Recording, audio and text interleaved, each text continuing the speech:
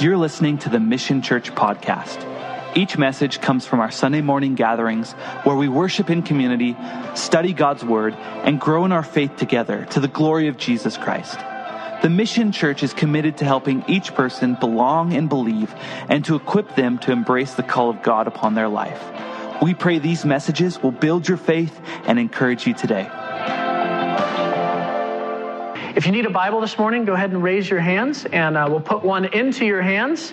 Got some ushers and greeters in the aisles, so we'll be happy to pass those out. It'll be much more enjoyable for you as we go along in the Scriptures. And as you get your Bibles out, we are going to be in Luke chapter 1 this morning. Luke chapter 1. We're beginning a series called So This is Christmas. So This is Christmas. And really beginning to ponder, what is Christmas to us?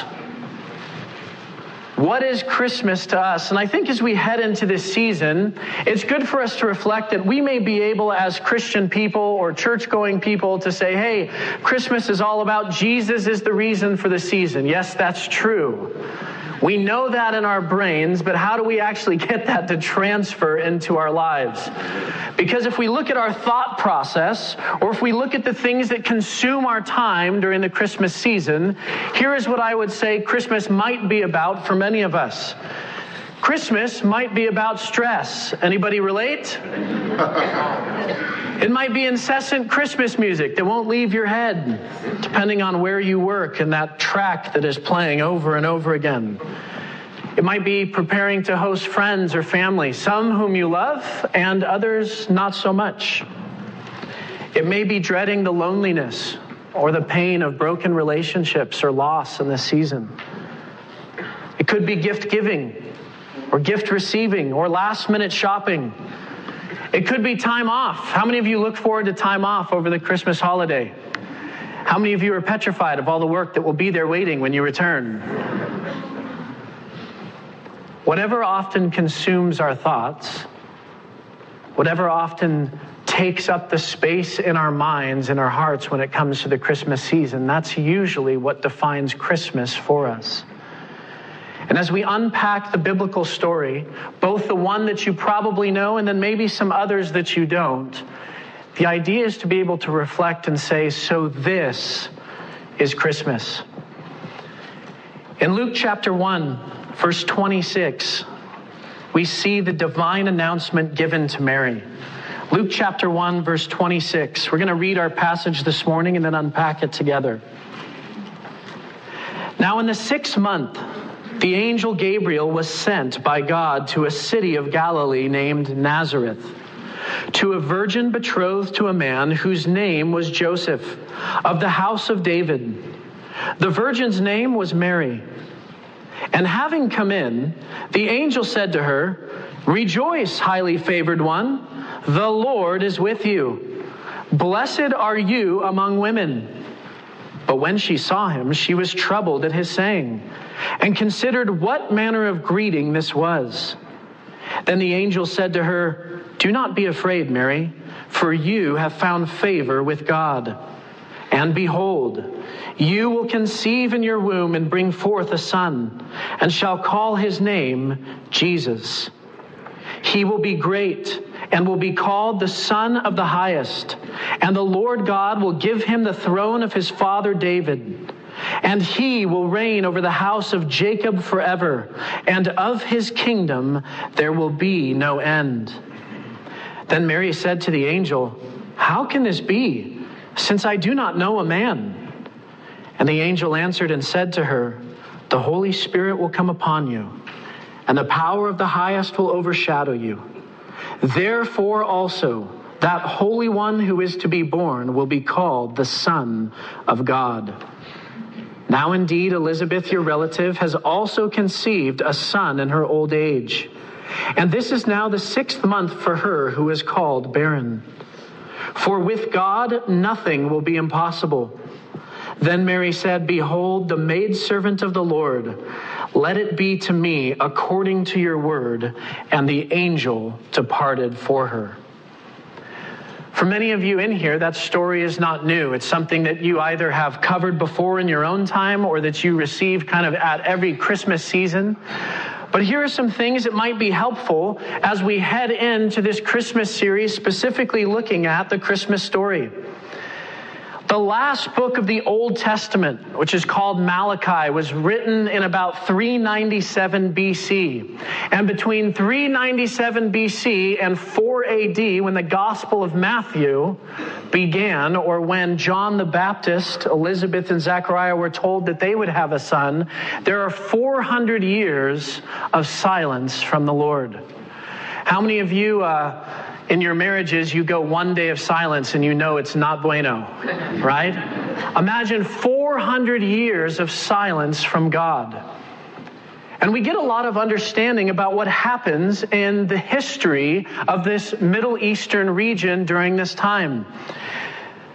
The Persians, the Greeks, the Egyptians, the Syrians, the Maccabees, and then the Romans all rule throughout this time period. A lot of leadership changing hands in the region, a lot of instability. And at every turn, God's nation, Israel, the Jewish people, are found oppressed over and over again. And by the time we get to the Gospel of Luke, by the time this divine announcement comes to Mary, we see that the Jews are under the oppression and under the authority of the Roman Empire, one of the greatest empires from an authority standpoint that the world had ever seen. And yet, even within this Roman Empire, the Jews were allowed to worship Yahweh. They were allowed to worship God. And the Jews had their own little power structure happening in Israel at this time. Some of these groups you may have heard of, some might be new to you, but how many of you know or have heard of the group of the Pharisees before? Yep. The Pharisees were religious leaders who had strict adherence to the Jewish law, and they put it into practice in everyday life. They became so obsessed with the law that it even became salvation for them in order to do good or to earn God's favor. We also know that there was a group called the Sadducees. The Sadducees were largely the priestly sect of the religious leaders of Judaism. And they tended to be more concerned about politics and life here on earth and what was going on for them specifically, not necessarily looking ahead into the kingdom of God. There was also another group known as the Zealots. And the Zealots were nonconformists. As a matter of fact, they were violent nonconformists. They opposed Rome and also the Herodian rule of these tetrarch rulers within Judea, in which they would execute certain leaders, or they would carry out certain missions, and this was their way of revolting against the political and governmental powers of the day. The Herodians were the fake kings of the Jews. They ruled under Rome. They were servants to the Roman Empire, and they stepped on the Jews just enough and bowed to Rome just enough to hold their power in order to live a lavish lifestyle. And then finally, the Essenes. The Essenes were a religious group that withdrew from society in order to hold on to their piety. They kind of saw society going to pot. They didn't think that it was going well, and so they left and isolated themselves in order to try to live out their own faith and doctrine. We see a lot of agenda within the Jewish region at this time, and isn't it interesting that God doesn't start with any of these groups? Who does he come to? He comes to a teenage girl. Now, teenage girls back then and teenage girls now, quite a bit different culturally. But how much agenda does a teenager have? Some of you parents are like, there's actually a big agenda, right? For Mary, we learned that in these first couple of verses, it says in the 6th month, this would have been in the August-September time frame, the angel Gabriel was sent by who? sent by God to a city of Galilee named Nazareth. We get a few really important points just right here at the beginning. We have a little map of Nazareth, and it's about a 90-mile journey from Nazareth to Jerusalem. You can see the little path here that Mary and Joseph would have taken from Nazareth to Bethlehem. This is actually a Google Maps page. This isn't an ancient map. This is now. It would take you 31 hours to walk, but I think that's if you're non-pregnant and not on a donkey. Here's what's interesting about Nazareth. It's never mentioned in the Old Testament. It was such a small and insignificant town that it's never mentioned in the Old Testament, and outside of Jesus being from Nazareth, it's really never mentioned again in the New Testament, except for in the Gospels identifying where Jesus is from. And part of the reason is because you can see there's the Sea of Galilee to the right on the screen. It's about 12 miles from the Sea of Galilee, and there's very little water in that region. This little town had one well, and it wasn't even a good well, and so there just wasn't a large population. It was unknown. It was obscure. And yet God chooses not to send the angel Gabriel to the Pharisees or the Sadducees or the Zealots or the Herodians or the Essenes. He decides to send the angel Gabriel to Nazareth, to a young woman named Mary. If you know the angel Gabriel, he's mentioned at least once or twice in the same book in the Old Testament. If you read Daniel's chapter 8 and 9, Gabriel appears to tell the prophet Daniel of what is to come in regards to the power structure or the kings that will come after Babylon. And it is interesting because Daniel is given a vision of the Greek Empire, of the Persian Empire, of Rome. And here we find Gabriel being sent by God to a woman named Mary. Verse 27 says specifically she was a virgin, betrothed to a man whose name was Joseph of the house of David. The virgin's name was Mary. As just a reminder, throughout this Christmas series, we're going to do a lot of looking back to the Old Testament. There's a lot of Old Testament prophecy which foretold of the coming Messiah, in which Jesus, in order to qualify to be the Messiah, must have fulfilled the Old Testament prophecies. And so something to keep in mind as we go through this series is that the Old Testament always points us to Jesus. The Old Testament always points us to Jesus. And here in verse 27, we're reminded twice that Mary is a virgin. This was important. This was essential. So much so that Luke in his gospel chooses to say it 2 times. She had not been with a man. She had not known a man sexually. And we see here that it says she was betrothed to a man named Joseph. In the Jewish marriage process, there were 3 different stages. There was the engagement, and engagement was different than what we have now. Now you date somebody, you fall in love, you think they're good looking, hopefully they think you're good looking, and you go through some premarital counseling, right, everybody? And then you get married. In the engagement period, for Jews, it was usually the parents arranging a marriage, determining what would be a good match for the family. The second stage of a Jewish marriage would be the betrothal. And the betrothal was an actual ceremony where there would be the repeating of vows, promises made, a covenant of marriage made, but it would still be about another year before the groom came for his bride. So there would be no sexual relationship or consummation of the marriage during the betrothal, but simply the vows made, and these were such strong vows that if the marriage decided to be put off during the betrothal period, it would require a certificate of divorce. And then the third stage would be the marriage. When the groom would come for his bride, they would consummate the marriage together and live as one flesh. And we see here that Mary is betrothed to a man whose name is Joseph. And what's the important information that we get here about Joseph? He is from the line of David. We'll talk about that a little bit later, of why that's important information. Verse 28. And having come in, the angel Gabriel said to her, "Rejoice, highly favored one. The Lord is with you. Blessed are you among women." But when she saw him, she was troubled at his saying, and considered what manner of greeting this was. Imagine Mary. She's in her one-bedroom house in this obscure place, and the angel Gabriel shows up.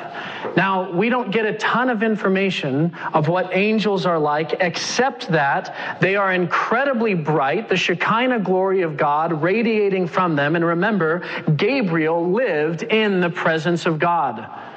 Gabriel also would have probably been a very intimidating figure, as God's angels, his messengers, are also described as his warriors of light. And Gabriel shows up in the house and says, "Rejoice! Rejoice!" And here's what I love. There is intentionality right from the onset that Gabriel wants to communicate. This is a good visit. And we know that for this reason. When you go to the end of the Gospel of Matthew, which if you were just with us through our Unexpected Messiah series, we spent over 2 years in the Gospel of Matthew. Mary Magdalene and the other Mary go to the tomb to see the body of Jesus. And when they don't find him, they are met by an angel. And an angel says, "Hey, he is not here. He is risen. Go and tell the disciples." And as they're on their way, who meets them? It's Jesus. And what's the first word that he says to them? He says, "Rejoice. Rejoice." There is cause for celebration. And the angel Gabriel specifically says, "Rejoice, highly favored one. The Lord is with you, and blessed are you among women." Now, we're going to unpack this just a little bit because it is important, because depending on the tradition that you grew up in, or if you grew up in the Catholic Church, much is made of Mary. As a matter of fact, we would even say that in the Catholic Church, Mary is venerated to a status of worship. And what's important to note here is it is certain that Gabriel says, "Hey, rejoice. You are highly favored, Mary. You are blessed among women." And it's true. No one ever, not then, before, or not now, will ever have the opportunity to be the earthly mother of Jesus. She was certainly blessed. And yet notice that as Gabriel continues the message, who is the message about? It's about Jesus. It's about the coming Son. It's about the Messiah. It's not about Mary. She is blessed among women to be able to carry the Messiah in her womb.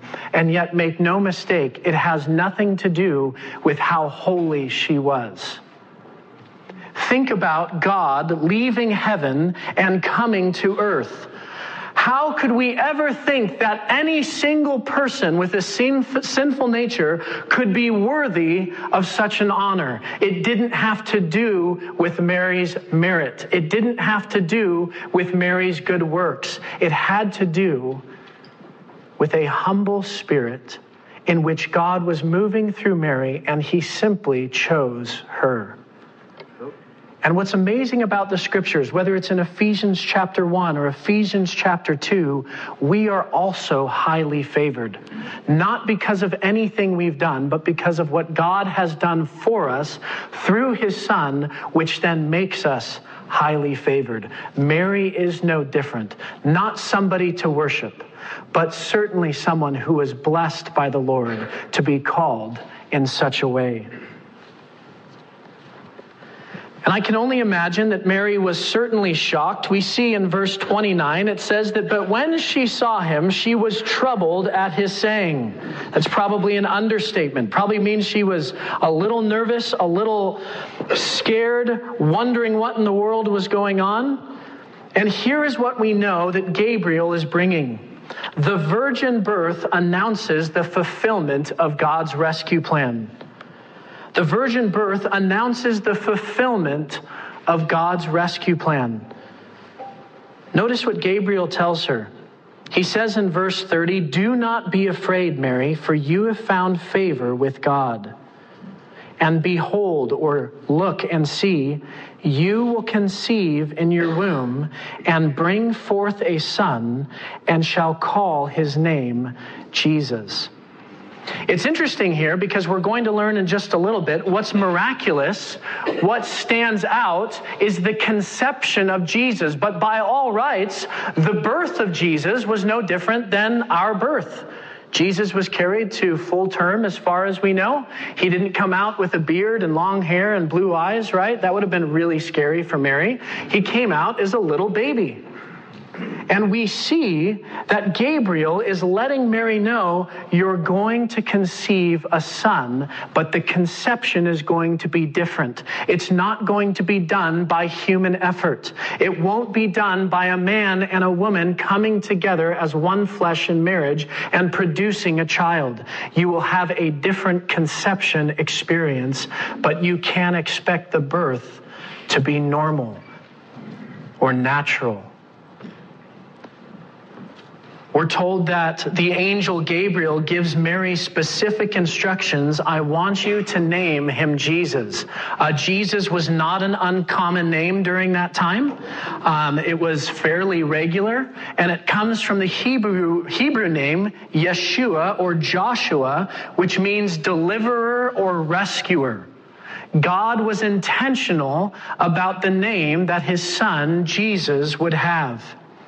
And when we think about the virgin birth announcing the fulfillment of God's rescue plan, here is how we know this is the fulfillment of God's rescue plan. Genesis chapter 3, I've got it up on the screens for you. And just to give you a little context before we get into the text, if you remember, within the first 2 chapters, what has God done in Genesis? Are we awake this morning? What has God done in the first 2 chapters? Created the heavens and the earth. He's created mankind. He's made both man and woman, Adam and Eve, and they're living in paradise in a garden called Eden. And what we know about Eden is it was perfect. God had provided everything that they needed, so much so that the scripture tells us they were naked. And not just in the physical sense, although that's true, which appeals to a perfect climate, never getting cold, never getting sick, but most importantly, being completely open and vulnerable.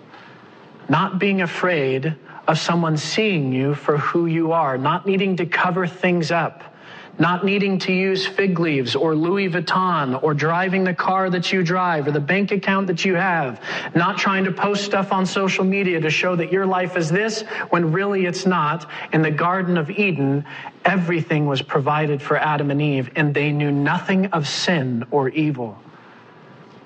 And in that garden, God gives them one command. He says, you shall not eat from the tree of the knowledge of good and evil, for on the day that you do, you will surely die. And we know the story. Eve is at the tree of the knowledge of good and evil, having a conversation with the serpent, who is that ancient one, the devil, Satan himself. And he deceives Eve by twisting God's word. And the scripture tells us that Eve saw the fruit, and it looked good for eating, and so she took some and desired that it would make her wise, and she ate it and then handed the fruit to her husband, who happened to also be right there, not doing his job, by the way, and he ate it too. And immediately both of their eyes were opened, and they felt ashamed and realized they were naked. We know that God, in this perfect garden, would come every evening to walk with Adam and Eve. I don't even know what that looks like specifically, but God lived in unity with Adam and Eve, so much so that he would physically come in his presence to walk with Adam and Eve every evening. And on that evening, we know that God comes and Adam and Eve are hiding. And even though God knows the answer, he says, hey, Adam, where are you? And Adam says, hey, I hid myself. I was afraid because I was naked. And the shame, the sin Death has now entered into the world because of the choice that Adam and Eve made. We know that by both the Old Testament and New Testament scriptures, that weight, that burden of sin entering into the world rests upon Adam's shoulders. And it is not Adam that can save or undo what he's done. And so God provides all the way at the beginning in Genesis chapter 3, the revelation of the beginnings of his rescue plan. As God curses the serpent, or Satan, he says this, "Then the Lord God said to the serpent, because you have done this," meaning you've deceived Adam and Eve, "you are cursed more than all the animals, domestic and wild. You will crawl on your belly, groveling in the dust as long as you live." The form that Satan took was the form of a serpent, and the serpent's curse is to crawl in the dust for the rest of its existence. And then in verse 15, God directly addresses Satan. He says, "And I will cause hostility," or enmity if you have the New King James Version, "between you and the woman, and between your offspring and her offspring. He will strike your head, and you will strike his heel." This is the first foreshadowing, the first promise of the coming Messiah.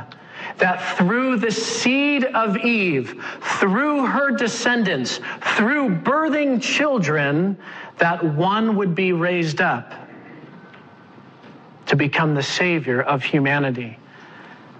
Now, just a bit of a side note, when Adam and Eve have their first son, Cain, who do you think they thought Cain would be? Oh, how discouraging. How heartbreaking to watch Cain kill his brother Abel and to realize, oh no, he is not the Messiah. And we see the effects of sin from this point on in the scripture, wreaking havoc. And it's been from the beginning that Satan is always trying to thwart and destroy God's rescue plan. I'm not going to go into great details in each one of these, but here's just a few scenarios that reveal where God is at work, Satan is also at work. Think about Genesis chapter 6, when it says that the sons of God, or these fallen angels, come to earth and they begin to make children with the daughters of men. Satan trying to corrupt the human race, to stop the seed of the woman, a pure human line, from happening and bringing about the Savior. Think about Pharaoh and his attempt to stunt Israel's growth by killing all the male children who were being born because the nation of Israel was becoming too powerful in Egypt. Think about Haman's attempt in the book of Esther to literally and utterly destroy all of the Jews in Babylon. Think about Jesus' own birth, and when Herod finds out, what does he do? He sends out an edict into all the region of Galilee to have every male child 2 years and younger murdered. From the beginning, Satan has always been trying to stop the fulfillment of God's rescue plan. And yet the beauty is that the Messiah has come.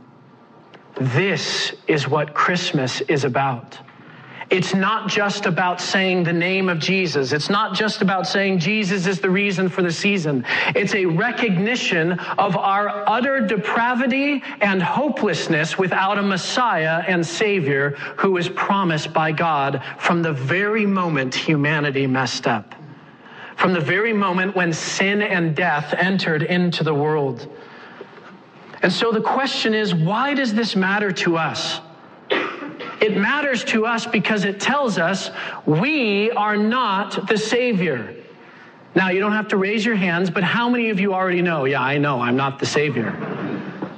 But how many of us often find ourselves trying to fix things that we cannot fix, placing burdens on ourselves that we cannot carry, trying to step into a situation where there's broken relationship or some kind of failed attempt in order to be the one that fixes it, and we just can't. It matters to us because we need the reminder we are not the Savior.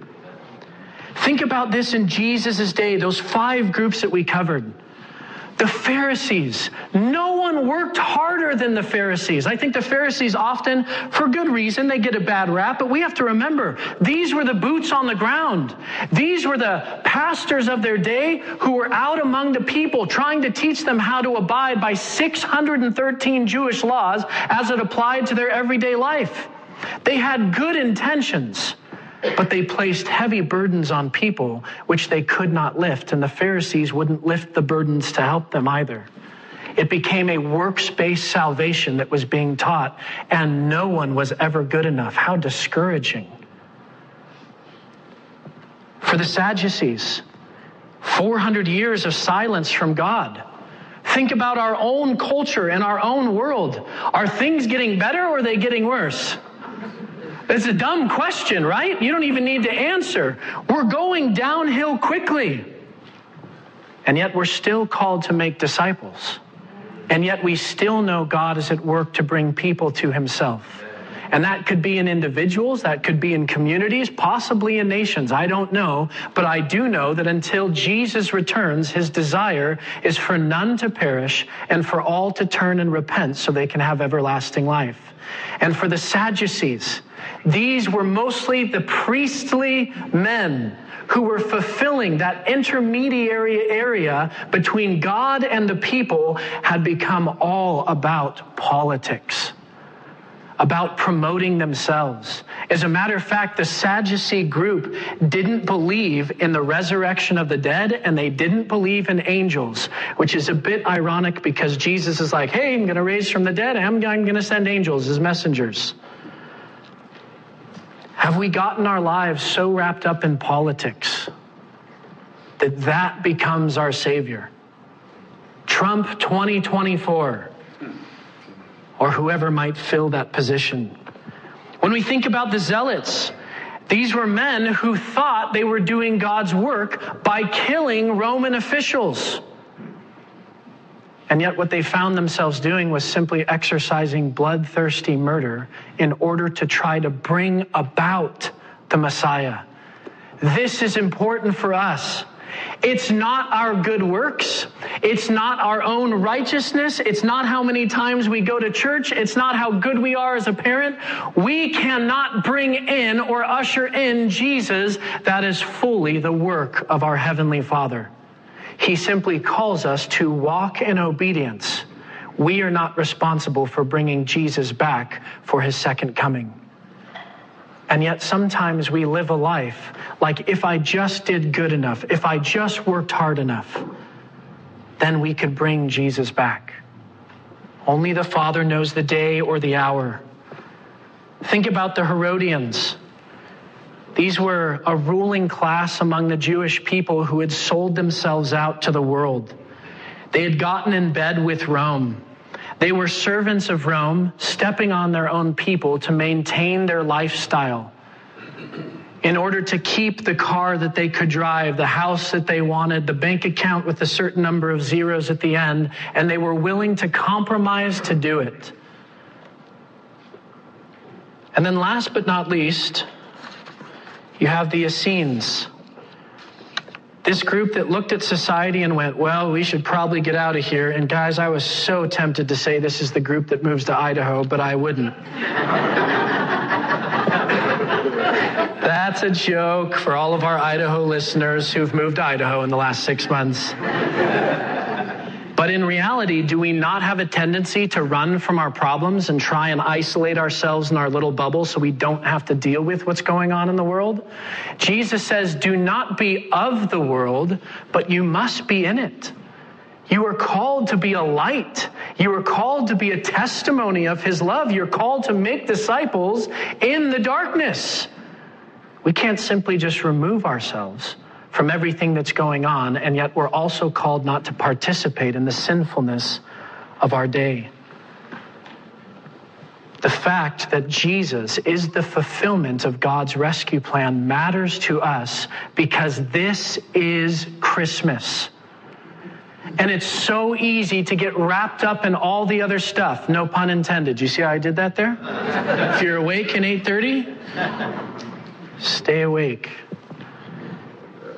so easy for us to get wrapped up in all the busyness, in all the frustration, in all the distraction, and yet Christmas is the literal and yearly reminder of God's fulfillment of his rescue plan through his Son, Jesus Christ. We also see that the virgin birth announces a holy and human Savior. A holy and human Savior. In Isaiah chapter 7, which by the way was written 700 years before Jesus was born, the prophet Isaiah says this, "Therefore the Lord himself will give you a sign." A sign of what? A sign of his fulfillment of his rescue plan. A sign that the Messiah has come. A sign that no matter how long God's been silent or how distant you feel like he's been, he always does what he says he's going to do. He will give you a sign. Behold, the virgin shall conceive and bear a son, and shall call his name Emmanuel. Emmanuel simply means God with us. This was prophesied 700 years in advance, before Jesus was born. And what I love in this interaction between Gabriel and Mary, I mean, we have to just put this into context. We're reading it from the Bible, but imagine Mary. She's sitting there as a teenage young girl, and Gabriel's like, guess what? You're going to have a kid, and it's going to be different than like most people have kids, but we'll kind of talk about that in a little bit. But here's the cool thing. He's going to be the Son of God. Can you imagine trying to process that as a PhD student, let alone a teenager? And so she asks a practical question, and I love this aspect about our relationship with God. There is a difference between testing him or demanding things from him. But by no means, don't think that you can't come to God with questions. God, what would you like me to do? God, am I supposed to speak to this person or not speak to this person? Do you want me in this relationship? Is it honoring to you? And look at what Mary says in verse 34. Then Mary said to the angel, "How can this be since I do not know a man?" Good question? Absolutely, it's a great question. She goes, hey, I've never been in a sexual relationship before. I'm in the betrothed stage. I'm not married to Joseph yet. How's this going to happen? And Gabriel explains in verse 35, and here's the explanation that Mary gets. And the angel answered and said to her, "The Holy Spirit will come upon you." If you missed Pastor Dave's sermon a few weeks ago on the difference between with, in, and upon, I encourage you to go back. The Holy Spirit will come upon you, and the power of the highest will overshadow you. Therefore also that Holy One who is to be born will be called the Son of God. Well, thank you, Gabriel. That explains it all. It's like trying to explain the Trinity. Yes, we worship one God in three persons, and every kid's like, but in my math class that you're doing with me, 1 + 1 + 1 = 3. Yes, I know. And Mary gets this explanation in which she's simply told the conception will happen with the Holy Spirit coming upon you, so that the power of God will overshadow you. There is no sexuality involved in this conception of Jesus. It is simply God's power moving in Mary's body through the Holy Spirit to conceive Jesus for the purpose, as verse 35 says, that he will be the Holy One who is to be born, and he will be the Son of God. It's amazing to see how God is intermixing the fragility of humanity with the foreverness of one who has existed in all eternity. Very difficult to fathom that God himself would come as a newborn baby. If you've held a newborn baby lately, or if you remember that, what can newborn babies do for themselves? Literally nothing. We used to call our little newborns, they're just like amoebas. They just, wherever you go, they have to go with you. There's nothing they can do on their own. And that God would come in such a humble, fragile form, and yet also still be fully God, is difficult for us to understand. Maybe one of the best ways that I can talk about how Jesus came in this humble form, whether it's through ESPN, whether it's celebrity news, the things that all you guys are spending your time on. Have you ever seen someone who's popular, famous, makes a lot of money, and you hear about something that they've done and you go, wow, that's amazing. I'm shocked that they would stoop so low to do that. How many of you remember the actor / race car driver / entrepreneur Paul Newman? If you don't know him, that's because you're probably around my age. He's the salad dressing guy. He's the one that's on the pasta sauces. Something interesting about Paul Newman was that towards the end of his life, he actually started developing salad dressings, and he would take old wine bottles and he would fill them with salad dressing and give them out as gifts to his friends. And yet his friends kept coming back and saying, hey, this is really good. We would like some more. And so he developed an organization called Newman's Own. And every single penny that they make through Newman's Own goes directly to charity. To date, $570 million through Newman's Own, literally salad dressings and pasta, have gone to people in need. Now we look at that and we go, wow, that's amazing. A movie star with that kind of clout, a race car driver with that kind of adrenaline rush and power, and yet he chose to dedicate his life and leave a legacy of giving back to others. We may look at that and go, wow, that's really incredible. I have some new respect for Paul Newman. But it pales in comparison to what God has done for us. The fact that he left his throne in heaven in order to come down and to be with people like me, people like you, a broken and dying world. And we know that because of the virgin birth, we see that he is holy, which means he was born without a sinful nature. He did not inherit the nature of Adam because he was not conceived with a human man. Even though Joseph was his earthly father, it was not Joseph's seed that conceived him. It was the seed of the Holy Spirit, so that therefore the child could be called holy, and yet he was also fully human in every way. I was talking to a friend this week, and she had just mentioned some hard things going on in her life. And then she made the comment, and yet when I think of what Jesus has done for me, when I think of him leaving heaven and coming to earth, when I think of him being unjustly and unfairly put on the cross, even in the midst of my hardship, I can't go, this just isn't fair, because I have a Savior who relates to me.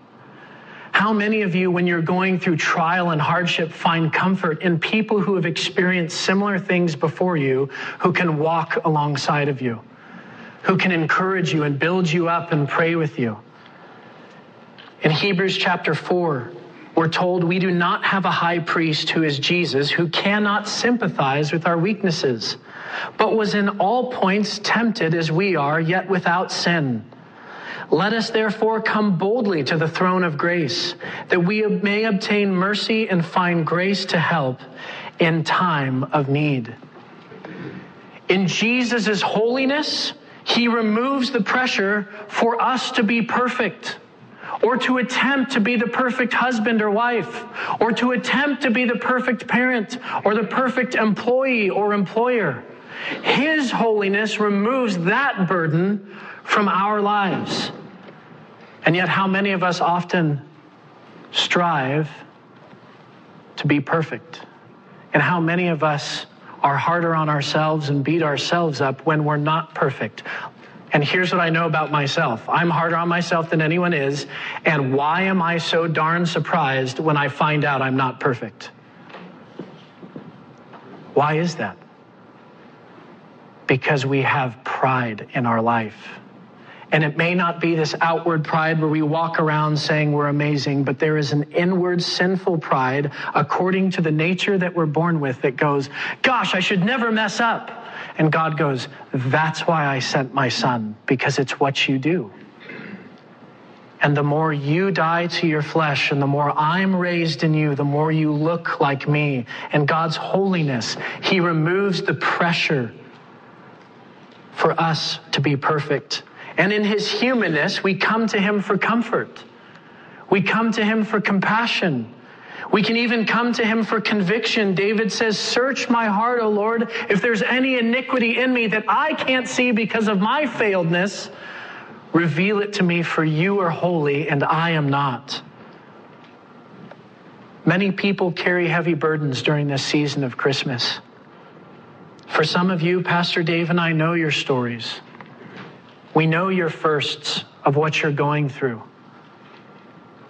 We know that this will be a difficult season without a loved one or in a broken relationship. But the beauty is that more than Pastor Dave and I, more than anyone, Jesus understands our hearts. He relates to us. He knows what it feels like. So therefore, God provided what we needed the most. Not what we wanted the most, what we needed the most. And this is Christmas. Every gift we give or every gift we receive is to be a reminder of the ultimate gift that we needed. One of the things I put on my Christmas list this year, man, how many of you, your Christmas list has changed from the time you were like 15 to now? On my Christmas list was a leaf blower. On my wife's Christmas list was a trash can that works, because we have one of those step-on ones, but it doesn't like come up anymore. Those are things we want, and technically, in some practical ways, some things that we need, but it's not what we truly need. And this is what Christmas is about. It's a season of remembrance, of being reminded, oh my goodness, we've been given everything we need in the fulfillment of God's rescue plan. A Messiah who is both holy and human. Gabriel also provides some other important detail about the lineage of Jesus on Joseph's side. Look at verse 32 with me. The angel Gabriel says, he will be great. No one is greater than Jesus. That's an understatement, right? No one has had an influence on the world like Jesus. No one sells more books than Jesus. The Bible remains the number one selling book since the printing press. He will be great and will be called the Son of the Highest, and the Lord God will give him the throne of his father David. The virgin birth announces the king who will reign forever. The virgin birth announces the king who will reign forever. This is so important for us in a world that is clamoring for power, for presidential position, for nuclear weapons, for global vaccination. What king are we going to bow our knee to? We know that the answer is Jesus. How are we doing in living that out? Because it's one thing to know it. It's another thing to apply it in our life. And think about how difficult this is. We're constantly bombarded with advertisements. We're constantly bombarded with lifestyle choices, with occupational decisions. And all of them are telling us that we should bow the knee here or here or here. And yet Jesus sends a king who will reign forever because he alone is where we should bow our knee. Look at 2 Samuel chapter 7. This comes from a covenant, an unconditional covenant that God makes with King David. God is speaking to David and he says, when your days are fulfilled and you rest with your fathers. In other words, David, you're not the Messiah. You're not the Savior of Israel. You're a king and a man after my own heart, but you're going to die.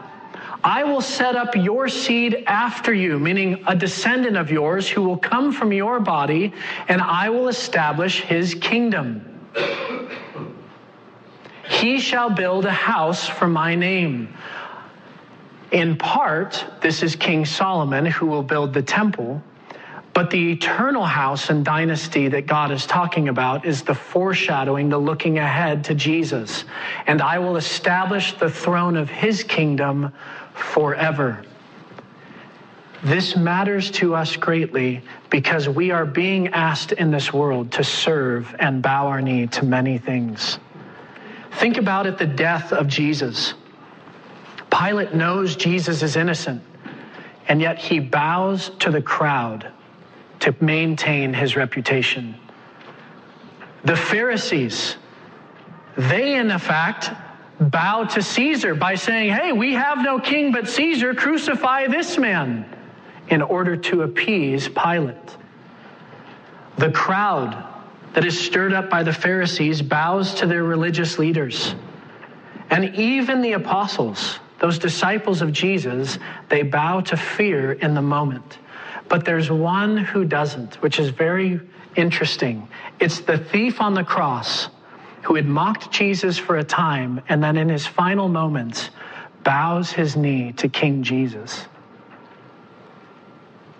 And isn't it interesting that when we are put in uncomfortable places, that when we're faced with our own humanity and mortality, when we see our sin for what it is, it's in those moments where it becomes much easier to bow our knee to King Jesus. And yet it's those moments that the world wants to keep us from, to help us not have to live uncomfortable lives, to not have to confront our sin, to be able to live the way that we want to, and that is the enemy's distraction from getting us to bow down to Jesus on a daily basis. Who or what will you bow to this Christmas? We know it in our heads, but are we putting it into practice in our lives? Are we taking time in God's word, in prayer, in devotion, in fellowship with others, centered and founded on God's word that reminds us that his rescue plan was fulfilled with Jesus Christ, this holy and human Savior who is the King who will reign forever? We'll finish up in these last two verses. Verses are verse 36 through 38, 3 verses. What I love about what Gabriel does is Mary's trying to take this all in. And I can only imagine how difficult that must have been. And yet God goes ahead of Mary in such a powerful way to minister to her faith. Look at what Gabriel says in verse 36. Now indeed, Elizabeth, your relative, has also conceived a son in her old age. By the way, that old age meant at least 60, if not older. And this is now the 6th month for her who was called barren. For with God, nothing will be impossible. I'm not going to ask you to raise your hands, but if you're a 60-plus woman in here, could you imagine waking up pregnant tomorrow?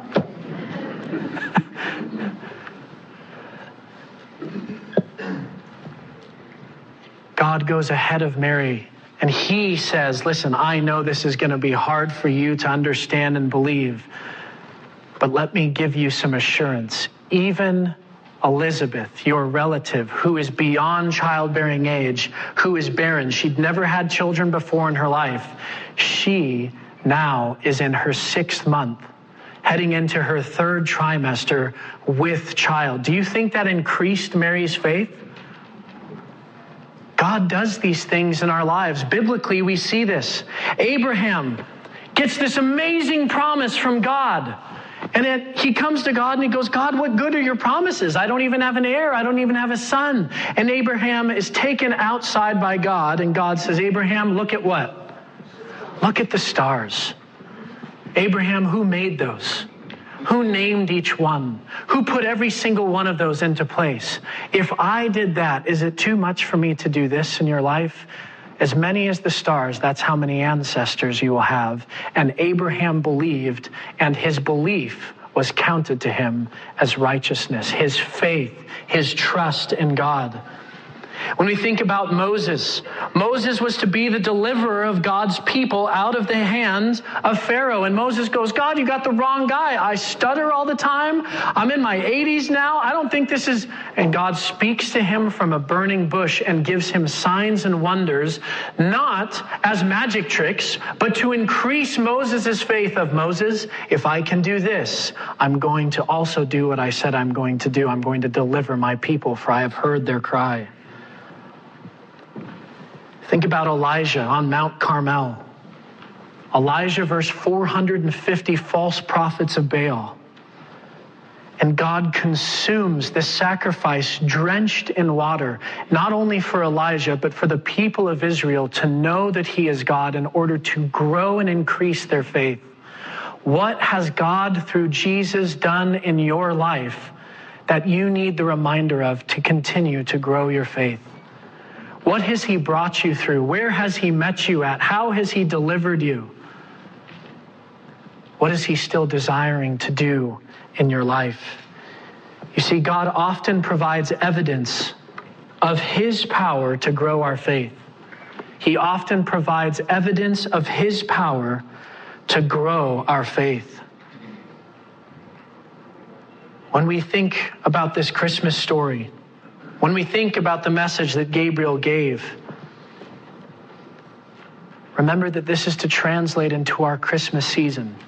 It's not just supposed to be a part of Sunday mornings. It's supposed to carry over so that as we do enjoy the festivities of the holiday season, or we're reminded of the hurt and pain that we feel missing certain people or going through certain things, we are to be reminded that Jesus is the fulfillment of God's rescue plan.